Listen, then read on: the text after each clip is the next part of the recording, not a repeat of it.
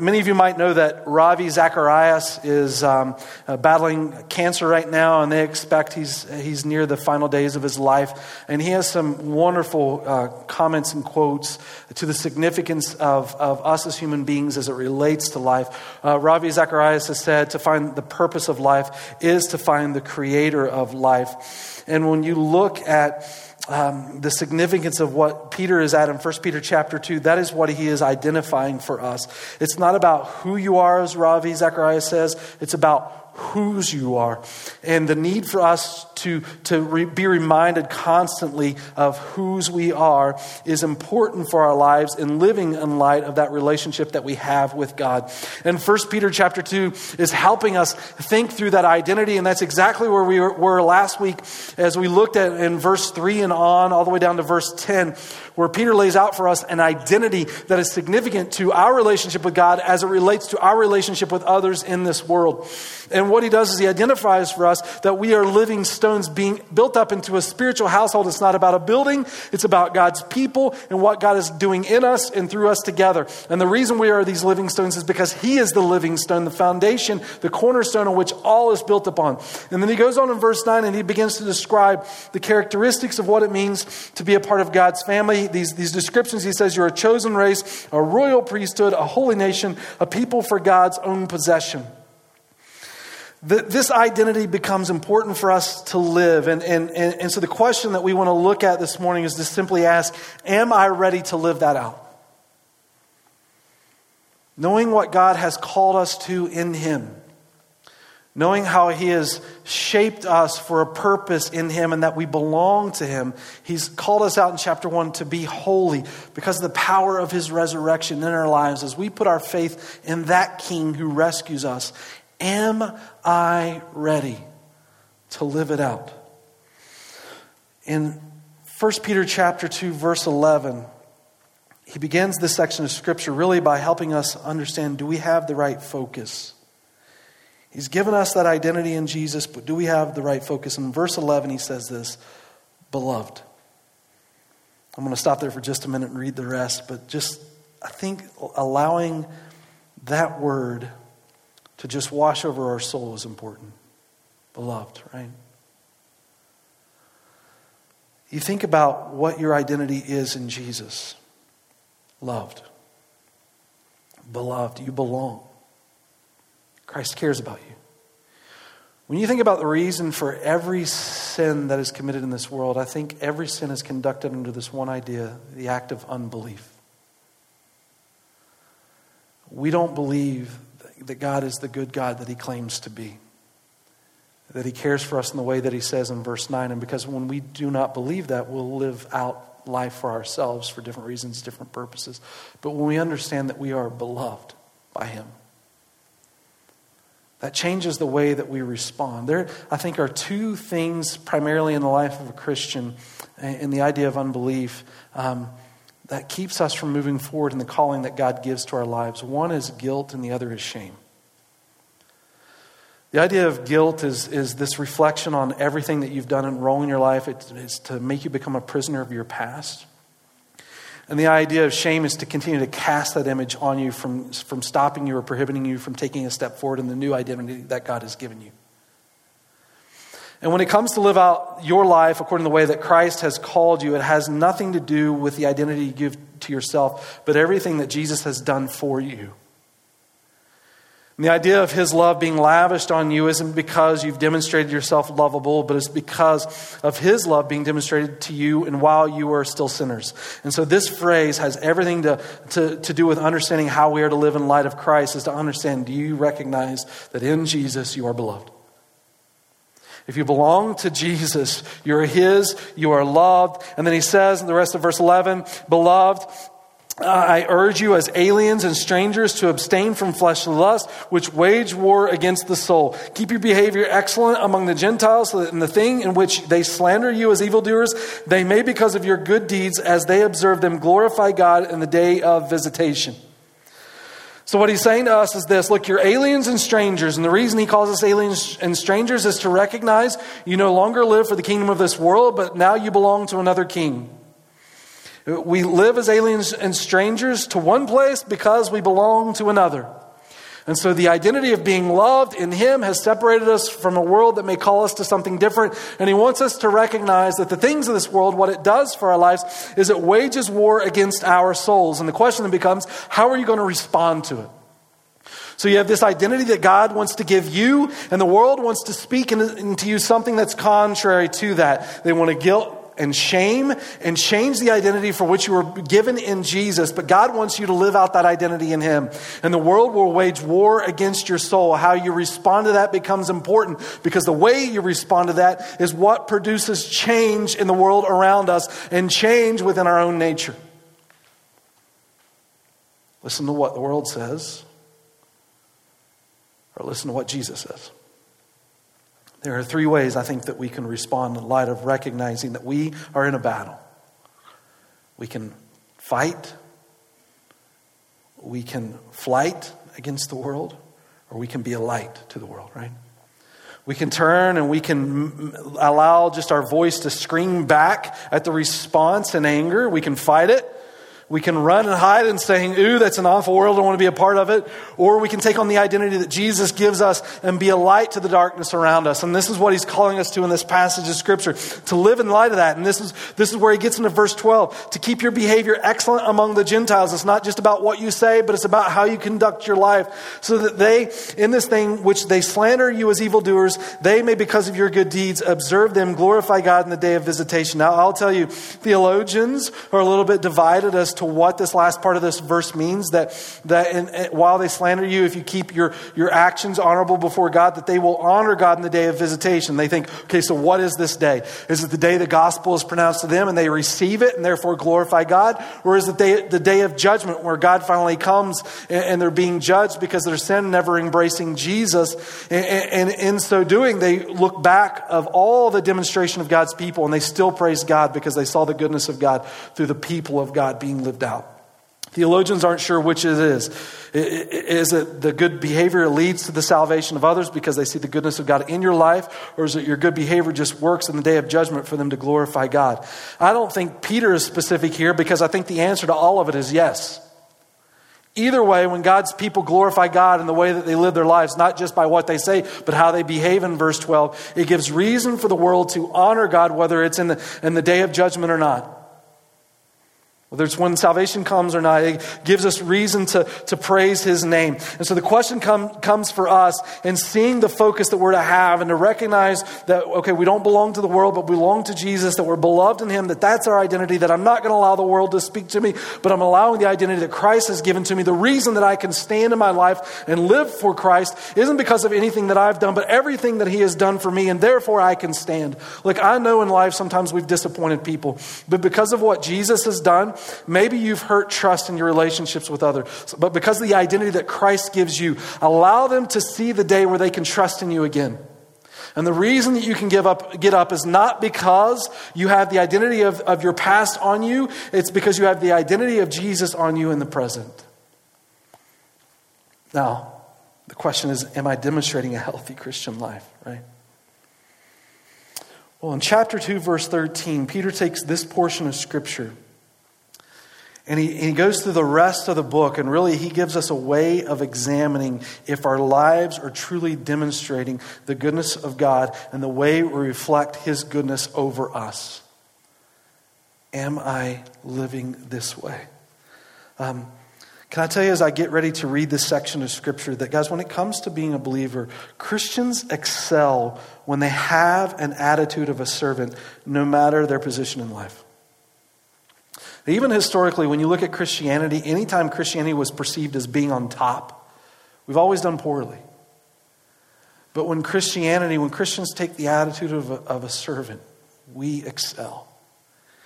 And so, am I demonstrating a healthy Christian life? Well, look in verse 13, because this is where he starts. Peter's given us a place of examining our lives and how to demonstrate the goodness of Christ. And then he says this in verse 13, submit yourselves, right? Like, I don't even want to read the rest of that when I hear this word. I start, okay, how do I know I'm living a healthy Christian life? And the first thing Peter says is submit yourselves. Like, I don't want to do that.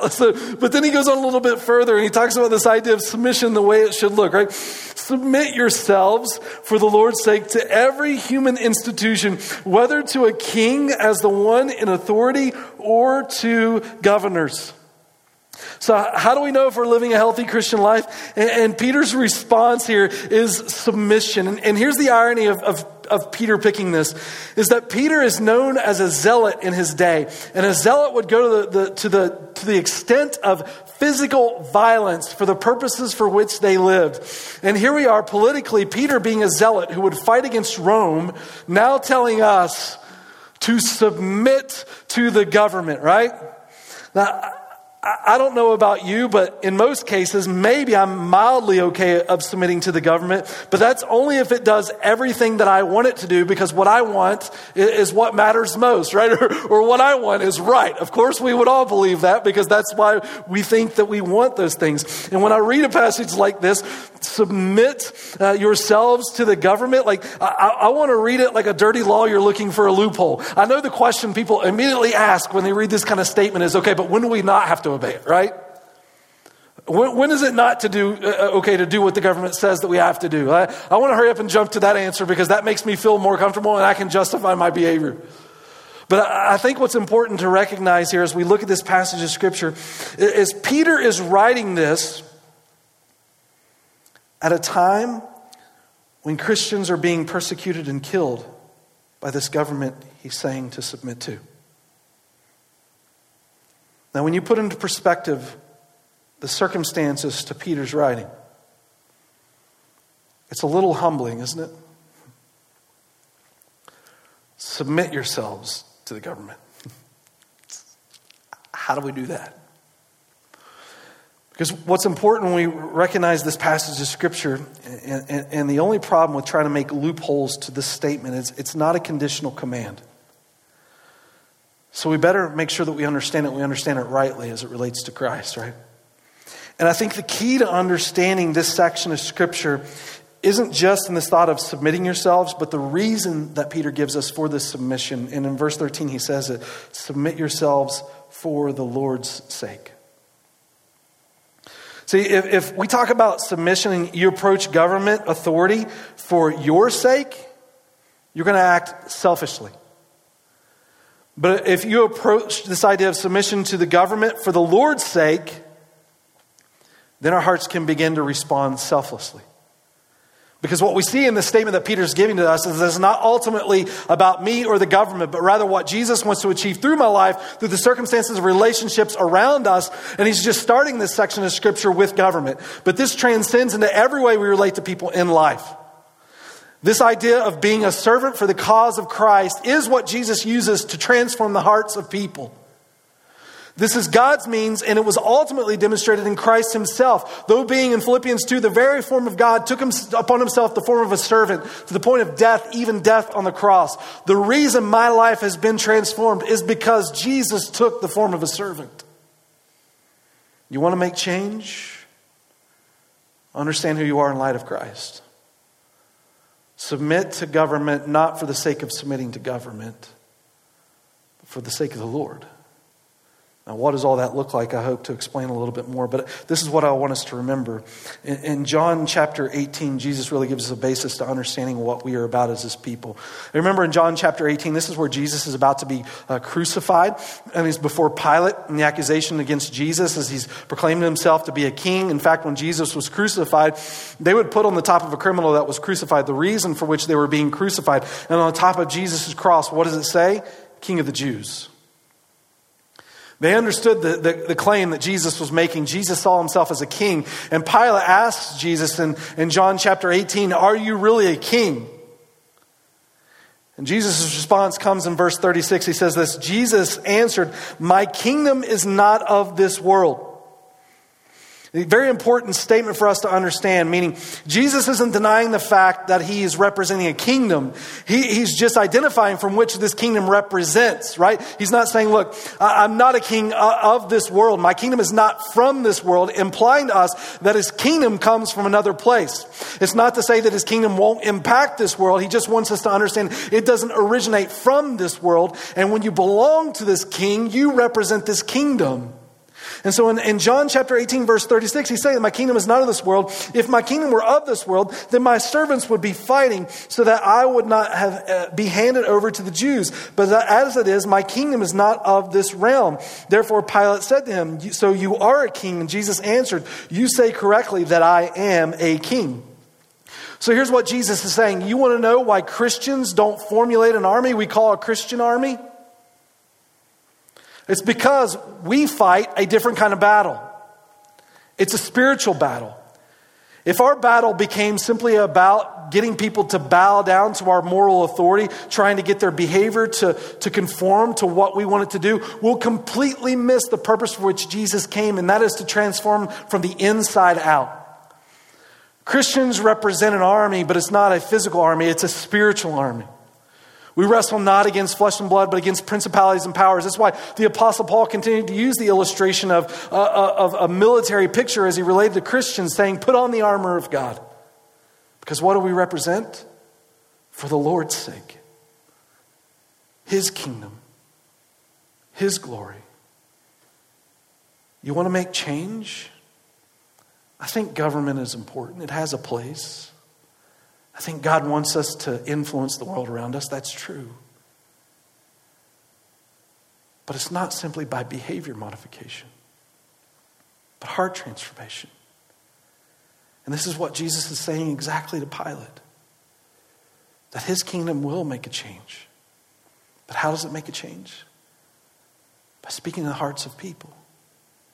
Because when you can get their heart, you change their lives. And when you change a life, you begin to change a society. For the Lord's sake.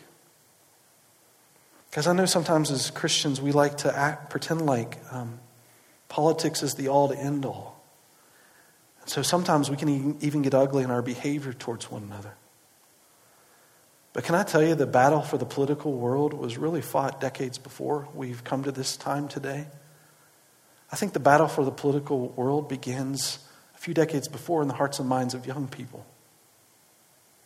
Shaping their identity in light of who God is. If you want to make a change in this world, start influencing the minds of young people for the sake of Christ, helping them to understand their identity. One of the most powerful tools that you have to make change in this world may be sitting within your household right now. Look, I don't even think we have the right to complain about anything as it relates to government as we as Christians aren't making disciples. Because that's where real change happens. I'm glad God gives you a voice, but I think we've got enough armchair quarterbacks in this world. We need people that want to fight more than just behavior modification in a society where they think might makes right. And to have people that genuinely want to start on the basis for the Lord's sake, helping people understand their identity from God. Like, if all you have is might makes right, all people are going to do is argue and bicker back and forth until all of a sudden one side gets tired and the other side, and one side gives in so that the other side can have by their strength whatever it is that they want. And is that really how you operate? Is that how we're called to operate? That whoever's the strongest and screams the loudest wins at the end of the day? But rather is Jesus declaring to us that there's a greater authority for which we're all designed to really give an answer to, that we're all accountable to, and that is God. And so when we walk in this world, we represent the Lord. When we think in terms of politics, I think it's important for us to remember that politics, they do have a place. Politics are the reordering of life for a temporal world. But the gospel is a reordering of life for an eternal world. And that by far is more important. And when we can get lives to change for an eternal purpose, it will impact this temporal world. And here's a good way of just testing within our own hearts if we're being those kinds of people to affect proper change, whether we're being a people that's just forcing behavior modification or being a people that's really seeking after heart transformation in the lives of others. Let me just toss this out. Depending on where you land politically, when certain names are mentioned in the political world, you can literally watch people recoil with a contorted face of frustration at the mention of certain political leaders, right? What if rather our response wasn't just based on sharing our opinion and how others make me feel, but what if we took upon ourselves as believers, rather than share our opinion first, we share our prayers, right? Meaning, in 1 Timothy chapter 2, verse 1, listen to this. Paul says this, I urge that prayers, petitions, and thanksgivings be made on behalf of all men, for kings and all who are in authority, so that we may lead tranquil and quiet life in all godliness and dignity. This is good and acceptable in the sight of God, our Savior. Meaning God's people aren't called to be a thorn in the society, but a blessing. No doubt there is a time where you have to stand up for things that are right and good. Meaning, I'll just tell you this frankly, I will never vote for anyone that thinks it's okay to kill babies. Never do it. There is a time to take a stand for things like that in a democratic or a constitutional democratic republic that we live in. I think we have a place to have a voice, and that is a wonderful thing I don't ever want to take for granted. But before any of that, I recognize this, that my kingdom isn't in this world. That my king isn't from this world. But I represent a king from another world and from eternal purpose. And when I live for that purpose, it will impact the kingdom of which I'm a part of in this temporal world. Right? And I want to be a blessing. That's what God calls us to in this world, to be a blessing. And that starts in a place where I'm a person of prayer for leaders around me, even if I disagree with them. And maybe I should say, especially when I disagree with them. So let me just ask the simple question then. So why does government exist? That's important for us to recognize. I think as Christians, we have a couple of places that help govern and direct our lives. I mean, it all originates from the Lord. It's for the Lord's sake. We have His Word, and we have the church, and we live in light of that in community to honor our King. Beautiful place. But what about people that don't belong to that? Well, that gives us a beginning to understand why it is that government exists. Because outside of the church, God's Word and relationship to Christ, God has given all of society a few things that help govern us in order to preserve and promote and protect life, right? The first for us is moral conscience. God's given us all moral conscience. No doubt moral conscience is corrupt, but God's given us moral conscience to at least give us a framework for the decisions that we make as people. But when our moral conscience is sinful or just out of whack, God's given us another realm to help guard and preserve life, and that is the family. What's interesting in the entire New Testament, the only command for children in the New Testament is children, Ephesians chapter 6, obey your parents. And so God has given us family. And the third thing that God has given us is government. Why does government exist? Well, 1 Peter chapter 2, verse 14, Peter describes it for us. He says, to governors as sent by him for the punishment of evildoers and the praise of those who do right. So why does government exist? The punishment of evildoers and the praise of those who do right.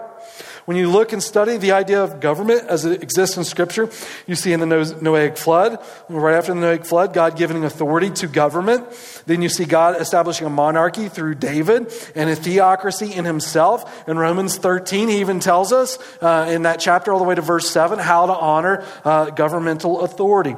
Government is given to preserve and protect life, to implement justice and provide mercy. If you want to destroy society based on those three things God's given us, all you have to do is wake up tomorrow and just decide you're going to do whatever it is that you want, ignore the moral conscience, divide the family, and disrespect authority. That is how you kill a society.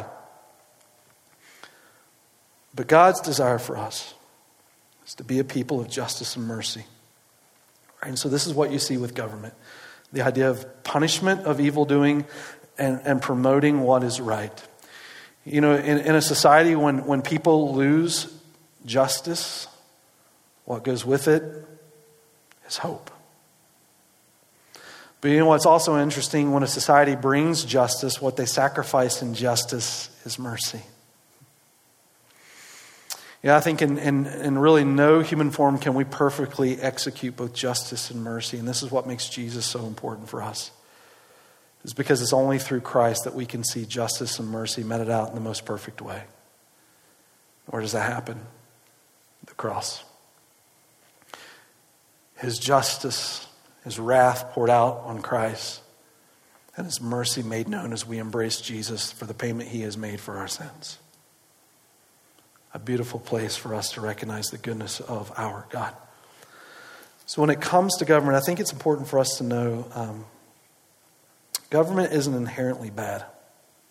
It's what you do with it that determines whether or not it's good. Government is only as good as the people that lead it. It's what makes your job as a believer so important. Because you have opportunity not just to be a person that screams back at others. I don't think that's what God desires. But to influence. Sometimes Christians, we buy into this mistake that leadership is about authority. A part of leadership is authority, but more powerful than authority is influence. Leadership is about influence. There are plenty of people in positions of authority that no one follows. But without even being in authority, you can influence the world. That's what made Jesus so incredible, wasn't it? He never held a political office. He never wrote a book. He never led an army. But yet here we are thousands of years later still talking about him. How? He became the servants of servants. And he influenced. He influenced. His life gives us life. He who is king of all became the servant of all for the benefit of others.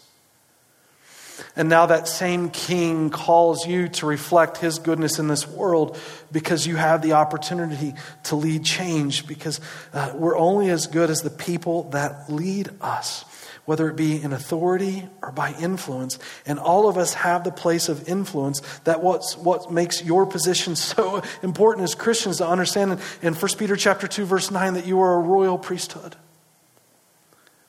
And that you represent this king. So how does a Christian bring about change? Well, verse 15, he starts to share that for us. Look at this. He says, for such is the will of God, that by doing right, you may silence the ignorance of foolish men. Notice he doesn't just say saying right, but in this phrase he says doing right. That we're not people that just believe, but we're also people that behave. And this is an ethical statement that Peter is making here. Ethics has a few ways of considering how to get to an answer. You can be right in what you say, but in the wrong way in which you behave. You can be wrong in what you say, but end up doing the right thing. You can be wrong and for the wrong reasons, but what God calls us to do is to be right for the right reasons. To be right, but in the wrong way, is to still be wrong.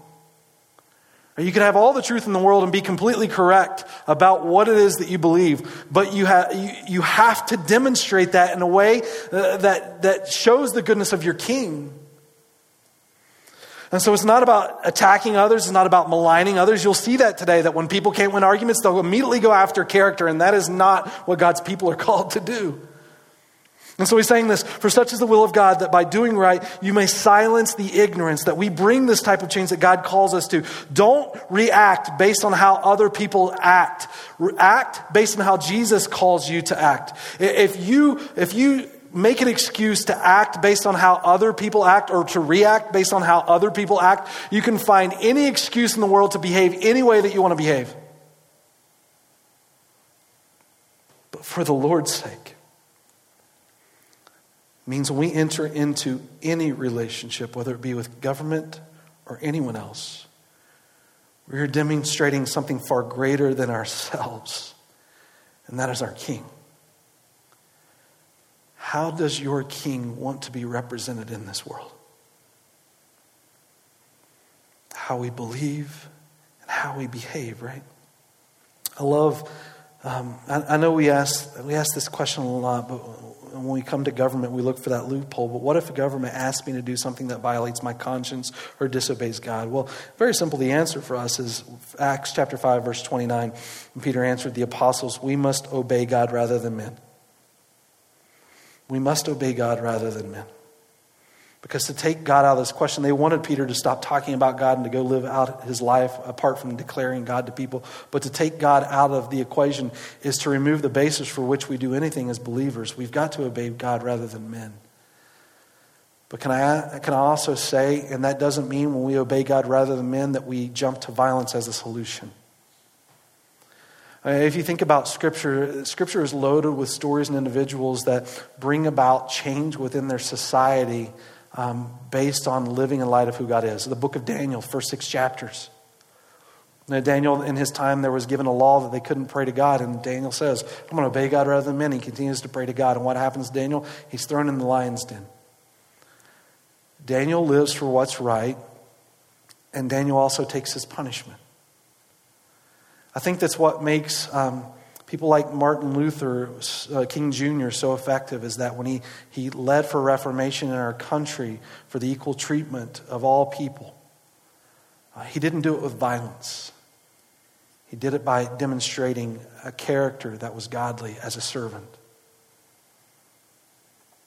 Martin Luther King Jr. understood the basis for which we had integrity as human beings, and that is our identity as made by our Creator.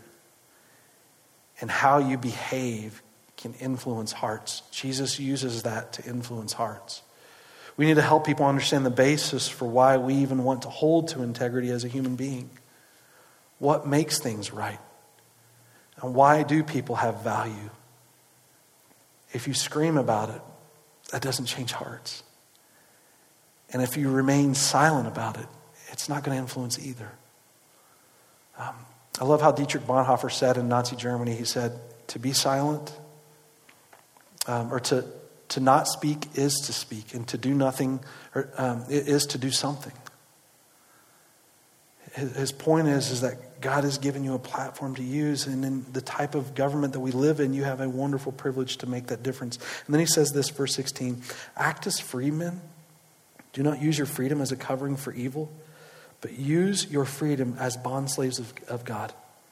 Very important to understand here. What was being argued in this time in Peter's day is that Jesus gives you freedom in him, and therefore, who cares about society? Jesus made you free. Tell the world to just go away, and you just show your ugly side and do what you want because you've been given freedom in Jesus. And what Peter's saying is, look, guys, that's not godly. Just because you've been given freedom doesn't mean that you should always take advantage of it. It's true, Christians are given freedom in Christ, but we don't take our freedom to hurt other people.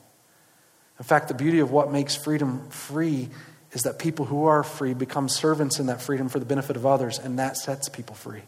That's what Jesus did for us. The only reason we have freedom today as Americans is because others laid down their lives that you could experience it. Freedom necessitates that those who are free lay down their lives as servants to bring freedom to others who are slaves.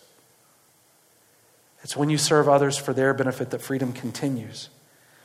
You know, as Americans, we love our freedom. For example, freedom of speech. And I don't want to take away that freedom. But I think it's important for us to recognize that you don't always have to exercise it either. Because we're given freedom, sometimes we take little accountability for the things that we do. Guys, you never have to apologize for words you don't say. Freedom and freedom of speech as Americans gives us a platform to leverage things for the goodness of who our King is. But it doesn't mean you always have to take advantage of it, and you shouldn't take advantage of it to belittle other people created in his image too. We stand for what's right in a way that's honoring to our King, both in word and behavior. We want change in our government for sure. We want people to agree with us for sure. But most of all, we want to do it in a way that brings honor to our King and brings dignity to the people in this world that are created in his image. God calls us to be a people that makes a movement in this world, but it's not because we see government as the focus, it's that we see Jesus rather as our focus. We live for his glory. That's what brings the change that we desire when we desire what Jesus desires. And so we live for that freedom. Galatians 5:13 says this, "You, my brothers and sisters, we are called to be free, but do not use your freedom to indulge in the flesh. Rather, serve one another humbly in love." God gives you that freedom as a way to honor Him in laying it down for the benefit of others. Use your leadership to influence. And in verse 17, this is where I'm going to end. He says, "Honor all people, love the brotherhood, fear God, honor the king." I mean, again, this is an amazing passage when you think Peter is writing to a church going through suffering because of their faith in Christ. And what does he say? Honor. Honor all people. Love the brotherhood, fear God, honor the king. You know, a similar passage to this I think about in Jeremiah 29, where Israel is taken as captives into a foreign land. And the question on their heart and mind is, and I know the context of this section of Scripture, but the question on their heart and mind is, God, what do we do in this foreign land in which we don't belong? You know, the Lord says to him in verse 7, He says, "Seek the welfare of the city which I have sent you into exile, and pray to the Lord on its behalf, for in its welfare you will have welfare." Meaning, just because people don't agree with you, don't seek their demise. Pray that they find freedom in Jesus too. Become a servant and serve their hearts just the way Jesus served yours when you were in rebellion to His kingdom. Or in rebellion, I should say, to His kingdom. That's how you bring change. Look, I don't go through all of this to say, okay, now guys, when we talk about submitting to government, you just got to do what they say. And that's it. Just be silent and take it. Right? That's not the point of all of this. The point of all of this is to recognize that when we talk about submitting to any authority at all, the reason we're talking about it isn't because of the authority that is important. It's because our King who is important, and He gives dignity to all people. And in that, God has an important place for you to live out this identity of which He has called you to in verse 9. Remember, you're a chosen people, a royal priesthood, a holy nation, a people for God's own possession. And what does that mean? That means you are a people who are called to make a difference in this world. And how does that happen? By your submission to this King as He has called you into this world, because His kingdom isn't of this world, but you represent that King in the way that you live in relationship to people around you. Starting with leaders. I'm going to close with just this thought. We live a Christian life not by focusing on our government, but by focusing on our King, Christ. And I hope that we see the authority we have in Jesus as an avenue and an opportunity to let our light shine, right? But Martin Niemöller wrote a poem. He was a Lutheran minister in Nazi Germany. He wrote a poem, I think it's the most famous poem that came out of the World War II, and dealing with the Holocaust. And in fact, if you go visit the Holocaust Museum in D.C., when you walk into the first room, I think this poem is written on the wall. But this is what he said. "First they came for the Jews, but I did nothing because I'm not a Jew. And then they came for the socialists, but I did nothing because I'm not a socialist. Then they came for the Catholics, but I did nothing because I'm not a Catholic. And finally they came for me, but by then there was no one left to help me." Guys, I hope in looking at this section of Scripture that we understand what it's calling us to is to be a people that make a difference in this world because of the difference Jesus has made in our lives. And it doesn't happen by reacting based on how other people act. It happens by acting on behalf of the King that we represent in this world. And in so doing, the people around us are blessed. May we be a people that don't live for the temporal things that will fade away, but for the gospel that endures forever. And in so doing, may we be a blessing to the people around us. This message has been brought to you by Alpine Bible Church in Lehi, Utah.